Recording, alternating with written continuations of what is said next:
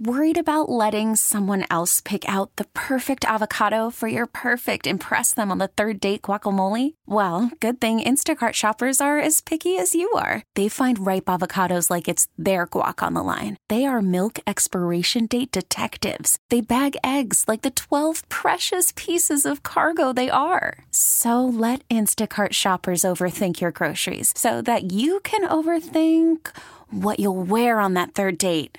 Download the Instacart app to get free delivery on your first 3 orders while supplies last. Minimum $10 per order. Additional terms apply. This episode is brought to you by Progressive Insurance. Whether you love true crime or comedy, celebrity interviews or news, you call the shots on what's in your podcast queue. And guess what? Now you can call them on your auto insurance too with the Name Your Price tool from Progressive. It works just the way it sounds. You tell Progressive how much you want to pay for car insurance, and they'll show you coverage options that fit your budget. Get your quote today at Progressive.com to join the over 28 million drivers who trust Progressive. Progressive Casualty Insurance Company and Affiliates. Price and coverage match limited by state law. We'll see what my next guest thinks of how the shortened 60-game regular season played and how the expanded postseason will play. Former major leaguer, major league manager, broadcaster everywhere, mostly out on the West Coast. I've had a chance to do many a show with him on Sirius XM's MLB Network Radio. It was always my pleasure when I talked baseball with Kevin Kennedy. Skip, Jody McDonald here. How are you? Jody, thanks for the intro. Appreciate it. Yeah, I've always enjoyed working with you. Glad to be with you today. My pleasure. Thank you for coming on. When they negotiated out the settlement to get a baseball season underway after having to postpone it because of the pandemic, I had questions. I'm sure you had questions. Everybody had questions. They've now done it. 29 of the 30 teams got 60 games in. The Cardinals only played 58, but it was enough for them to squeeze into the playoffs where they fit. How did the 60-game season play for you?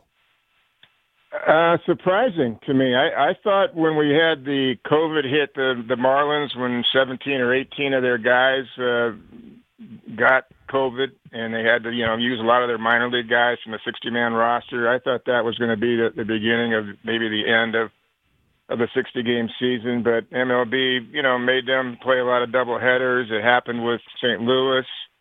Happened with a couple other teams. And I'm just surprised that there's been not too many guys have caught COVID. Now, whether that's the protocols that MLB has put in, but I see, Jody, when I watch these games, and I watch as much as I can in baseball because that's what I do.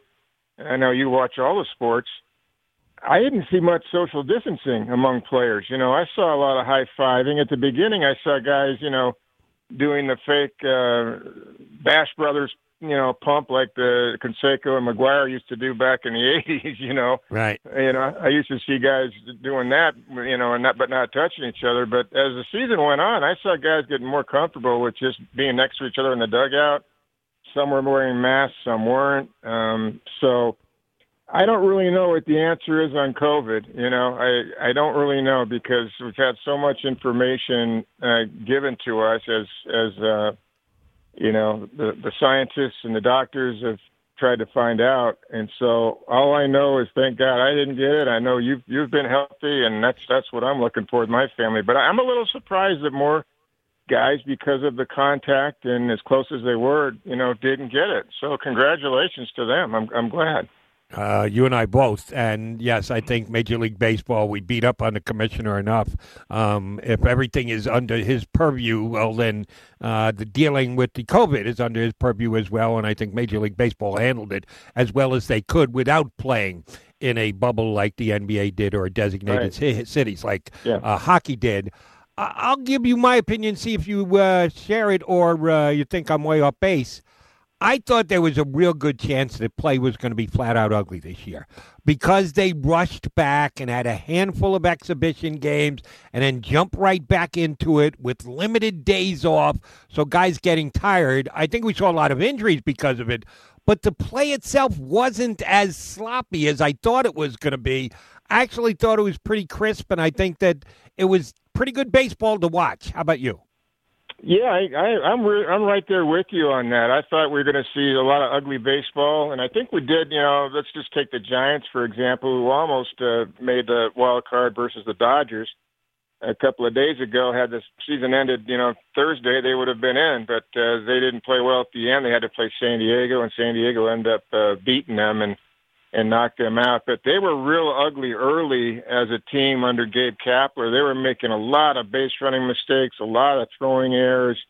Now, they had a lot of new guys, too, and to put those guys together to face the best team, what turned out to be the best team in baseball, at least through the 60-game season, being the Dodgers, who finished 43-17, that wasn't easy, but it had nothing to do with the Dodgers. They were beating themselves that first series against LA. So I thought we were going to see a lot of that throughout the season with a lot of teams, but we didn't. After that, the Giants settled down, and at the end of the day, they almost played 500 baseball, which was a surprise to me for them.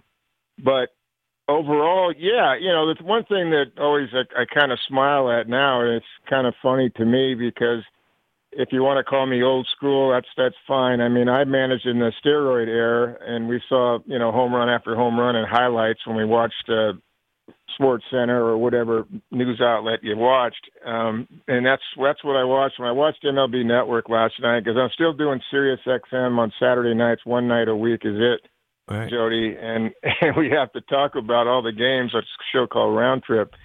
And, we're on from 9 to midnight Pacific time, or midnight to 3 Eastern time.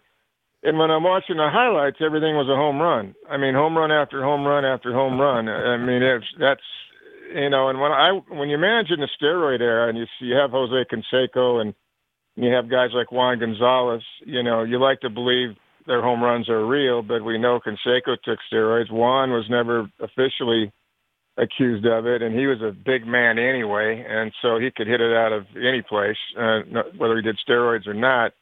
But around baseball, we saw 5'6" second baseman back in the 80s hitting balls opposite field 420 feet into the bleachers for home runs. So you knew guys were doing it then. Now I don't know what's going on, because now I'm still seeing 5'6" guys hitting home runs opposite field, except they're going 460 feet instead of 420 feet to right field. So I don't know if it's the baseball. I mean, I do believe it's the baseball's part of it, or a big part of it, because it happened last year, and I've talked to Nomar Garciaparra. I've talked to some of the Dodger broadcasters, guys that handle the baseballs. The players all say the baseball's different. There's no doubt about that. And, baseball owns Rawlings. MLB owns that, so they can do whatever they want with the baseball. And Manfred tried to address that last year when Verlander complained about it. But there's no doubt that, you look at all the home runs that were hit in the 60-game season. I mean, Voit led baseball with 22 home runs. Osuna led the National League, as it turned out. He didn't have great years in St. Louis, and all of a sudden in Atlanta, he's a superstar. So it's hard for me to decipher. That's the only thing about it, because you don't see much running and hitting and running, any of that anymore. And that's what's disappointing to me overall. We saw some good pitching, good young pitching that came up. Kid named Fleming for Tampa Bay, who was one of their draft picks, I believe a fifth rounder a couple of years ago. He's developed into a star this year. He pitched today and shut him down, and that's one of the reasons the Rays had the second best record in baseball. So it's just the home runs that I'm not against home runs, but I want them to be real, and I just don't think a lot of them are today. I think they're helped by, I'm not going to say it's steroids, but it could be. But I think it's the baseball for sure is a big, big part of it. Kevin Kennedy, our guest here on CBS Sports Radio. All right, Kevin, we've got 8 series coming up, 4 in the National League, 4 in the American League. Significant advantage, or at least it's supposed to be, for this first round. Everybody plays, everybody's even, no buys. But home field advantage, it's a 3-game series, and all 3 games will be played in the higher-ranking team's ballpark. Without fans, how much of an advantage is that, actually? Pitchers know the mound. You drive to the game rather than have to stay in a hotel. Is it the proper advantage necessary to justify the way the playoffs were set up this year? I don't think it's as big as an advantage it would be without, with the fans not being there, because fans are such a big part of it, especially if you go play the Yankees in Yankee Stadium. Anybody that's played there, manage there against them as a visitor, broadcast there, as you know. That place, forget about it. They can get on the fans can get on you if you're playing in the field. I used to go out and take out a pitcher when I was managing the Red Sox, and I would get booed off the field, and you just have to be able to take it. And some guys can't take it, and they can't play there. They can't play against the Yankees in a full house. That's just one team as an example. It's tough sometimes to play in Philadelphia, for example, as a visitor. I think the advantage is not the same for sure. I'll take the Dodgers because they have the best record in baseball, as it turned out, and they're now going to play the Brewers, who they played before in the playoffs. And I don't think it's as big as an advantage. Now, they had a great record on the road, too, so it didn't matter. When you're 43-17, you're winning everywhere. But I don't think it's as big as an advantage as it would have been normally. And the Brewers have played there before in the playoffs against the Dodgers, and Craig Counsell has managed against the Dodgers in the playoffs and almost won a couple of years ago to go to the World Series. And even though they didn't have a great year, and Yelich didn't have a great year, Yelich still, I think, can arise and be very dangerous in a 3-game series, a best out of 3. And then you got Burns throwing well and Woodruff throwing well. And, Hader's still Hader, has 13 saves. He saved one last night. And I'm just naming a few guys as far as pitching. They still can be very dangerous, even though they're not the same team without Moustakas and Grandal and other guys. They still can be very dangerous. And so even though the Dodgers had the great record, you all start over at 0. And so I think the Dodgers would have rather played San Francisco as the 8th seed rather than playing Milwaukee. Let's just put it that way. So I'm not saying they're going to upset the Dodgers, but they have a chance. They have a chance to make it interesting against LA. I'm just taking one series, for example. So, no, I don't think the home field advantage is quite the same as it normally would have been. Nor do I. Padres end up with the 4th seed, which means they get all games at home, even though they didn't win a division in the first round, against the Cardinals. And I'll give you one reason why I'm rooting for the Cardinals, and that's Adam Wainwright. Unbelievable season he's had, debating on whether he was going to retire, signs the old 1 year, we'll see where the chips fall, contract with the Cardinals, and he's been just stone cold dynamite for them. He's going to start one of the first 2 games. Can the Cardinals pull an upset over San Diego, who you could make the argument for was the second best team in the National League this year, even though they didn't win the division because they got caught behind the Dodgers? Yeah, I think you can make an argument for St. Louis. Not only Wainwright, and it's a great story on him, and I think part of it is you don't have to have 30 starts or 34 starts. When you're going for a 60-game season, normally a starting pitcher, a veteran like that, knows he has to pace himself throughout a 6-month season versus a 2-month season, basically, or 2.5-month season. And, if you're talking about 12, 13 starts versus 34, boy, is that different for a veteran pitcher. And I think that helped smart pitchers like a Wainwright, and I think that's why he had enough gas throughout the whole 60-game season, and he's going to be dangerous against San Diego. And San Diego has some problems because Clevenger's out right now. That was a good trade from getting Cleveland at the trade deadline, but he was scratched last Saturday, and he's not going to be pitching, I don't think, in this series right now. He's not ready. Lamet got hurt as well as biceps tendonitis, and, tendonitis, I was saying last night, takes 10 days. Now, he's throwing on the side and trying to get ready for one of these games, but if he pitches in one of these games and he doesn't have tendonitis, that's why, or if he's pitching with tendonitis and he's not letting the medication work, because when you take medication, anti-inflammatories for tendonitis, it takes a few days for that to kick in. And really it takes 10 days normally, just from my experience handling pitchers over the years. So that's 2 key guys that they're going to miss in the rotation. Now, the lineup is good. There's no question about that with Tatis and Machado, especially Hosmer, and, getting Moreland was a good move for them, and he did well against San Francisco.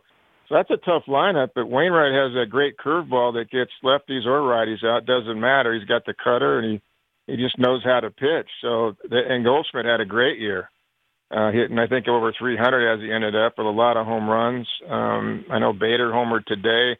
They've got a good ball club, St. Louis. And I think that matchup for San Diego is a tougher matchup than they would have had the weekend gone differently. So I think it's a dangerous team that they have to play for this first round. So yeah, I think St. Louis could beat them. That should be a fun series. All right, we only got a couple minutes left here, Skip. Cubs host the Marlins and the Braves host the Reds.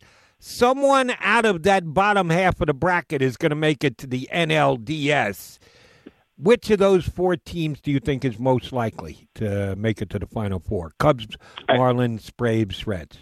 I think overall the Braves are the best team of those four. I applaud what the Marlins did with all the COVID cases that they had, and they have a lot of veteran guys in that club. It's like Joyce and Aguilar was with Milwaukee before, et cetera. A lot of young pitching stepped up, and good for them. They got in the playoffs. The Cubs, you look at their key guys, Baez, Rizzo, Bryant, Contreras, they're all hitting 220, 190. I mean, I've never seen a bunch of guys that are with great talent like that, world champs. They all have a slump at the same time, but that's what their hitters have had.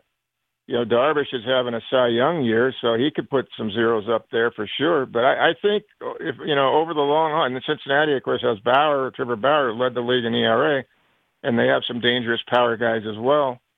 I just think the Braves are the deepest team. They have good starting pitching, good young starting pitching. They improved their bullpen last year. I think their bullpen's good enough this year. And, of course, they got led by Freddie Freeman, but Acuna's there. Albies is back. The lineup. They're I think, the toughest team overall to go deep. And should it be the Dodgers, it could be that type of matchups. But, always in the playoffs when you think that, somebody else steps up. It could be Cincinnati that surprises everybody because they got a good closer with a good arm, and they've got a couple good starters besides Bauer. So, who knows? But I think the deepest team and the most well-rounded team is Atlanta to go real deep in this postseason. Fair enough. All right, couple quick AL notes before I let you run. When the Yankees got Garrett Cole during the offseason, I don't think they thought that if Cole started the playoffs for them, he would actually be an underdog. But that's the case because they draw Cleveland in Cleveland, and Shane Bieber starts against Garrett Cole tomorrow, and Bieber has been, for me, easily the best pitcher in the American League, and I think he's got a chance to win the Cy Young. Didn't see this one coming, did we, Skip? Not at all. No, not at all. And Judge and Stanton are back now, but the same thing happened this year in the short season. Both guys got hurt again. They seem to be hurt at the same time every year. But the other thing about that is I would not start Gary Sanchez catching Garrett Cole. He is a terrible defensive catcher. He doesn't call a great game. Mechanically behind the plate, he jumps back there. He moves around a lot. He's done the one knee thing now like a lot of catchers are doing. I would have my best defensive guy, almost like the old days, Jody, where you have your best catcher catching a guy like Steve Carlton, or, when Koufax pitched, he always wanted Johnny Roseboro, the best defensive guy, and that's I like that style. When Clemens pitched, he wanted Bill Hasselman catching, not the number one guy. He wanted the better defensive guy. I would do that if I were the Yankees, and I think if they don't, I think it could hurt Garrett Cole because that could definitely affect a guy like him. I think it affected him early in this short season. I've not even seen the times for the games that start tomorrow, but that's must-watch. Bieber against Garrett Cole. We'll see who does the catching for the Yankees. Skip, the series that actually intrigues me the most is the A's and the White Sox, because the White Sox at times this year look like the best team in the American League, and at other times they couldn't get out of their own way. They stemmed off their slide here over the last 4 or 5 days. Can they beat the A's in a short series, 3 games in Oakland? Yeah, I think they can. You got Chapman out, of course, for the year with the hip injuries, haven't had surgery. He wasn't having a great year, but you're talking about a platinum glove at third base. I mean, that he could win games defensively. That guy is so good. Not having him hurts the A's for sure. They're still a good ball club, but they're not as deep, obviously. And I think Chicago, once they clinched the automatic playoff spot a week ago, they kind of exhaled, and you can't do that in the postseason. They hadn't been there in a long time, and I think as a ball club, they exhaled and said, hey, we know we're in, instead of saying, hey, we got to go to the next round and win it all. The good teams do that. The good teams don't celebrate after getting in. They celebrate after they win it all. And they have to, step up now and say, you know what, we should have won the division. We didn't. Now we got to play a tougher team.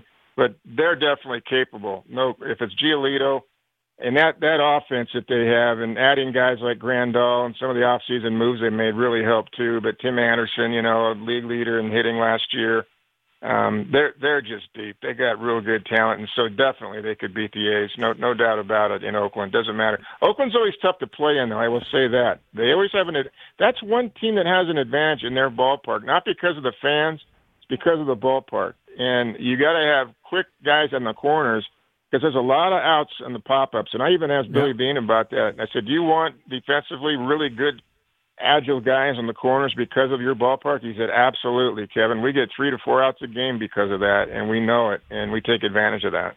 More foul territory than any ballpark in America. KK, always a pleasure, my friend. I get an education every time you join us. Thank you for doing so. Enjoy these next couple of days because it's just going to be game after game after game after game after game. Should be great.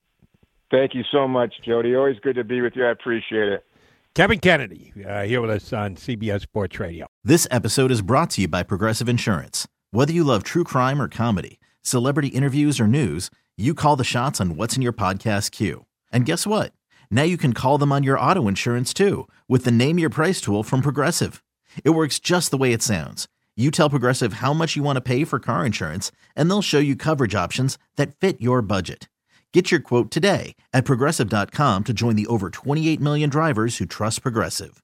Progressive Casualty Insurance Company and Affiliates. Price and coverage match limited by state law.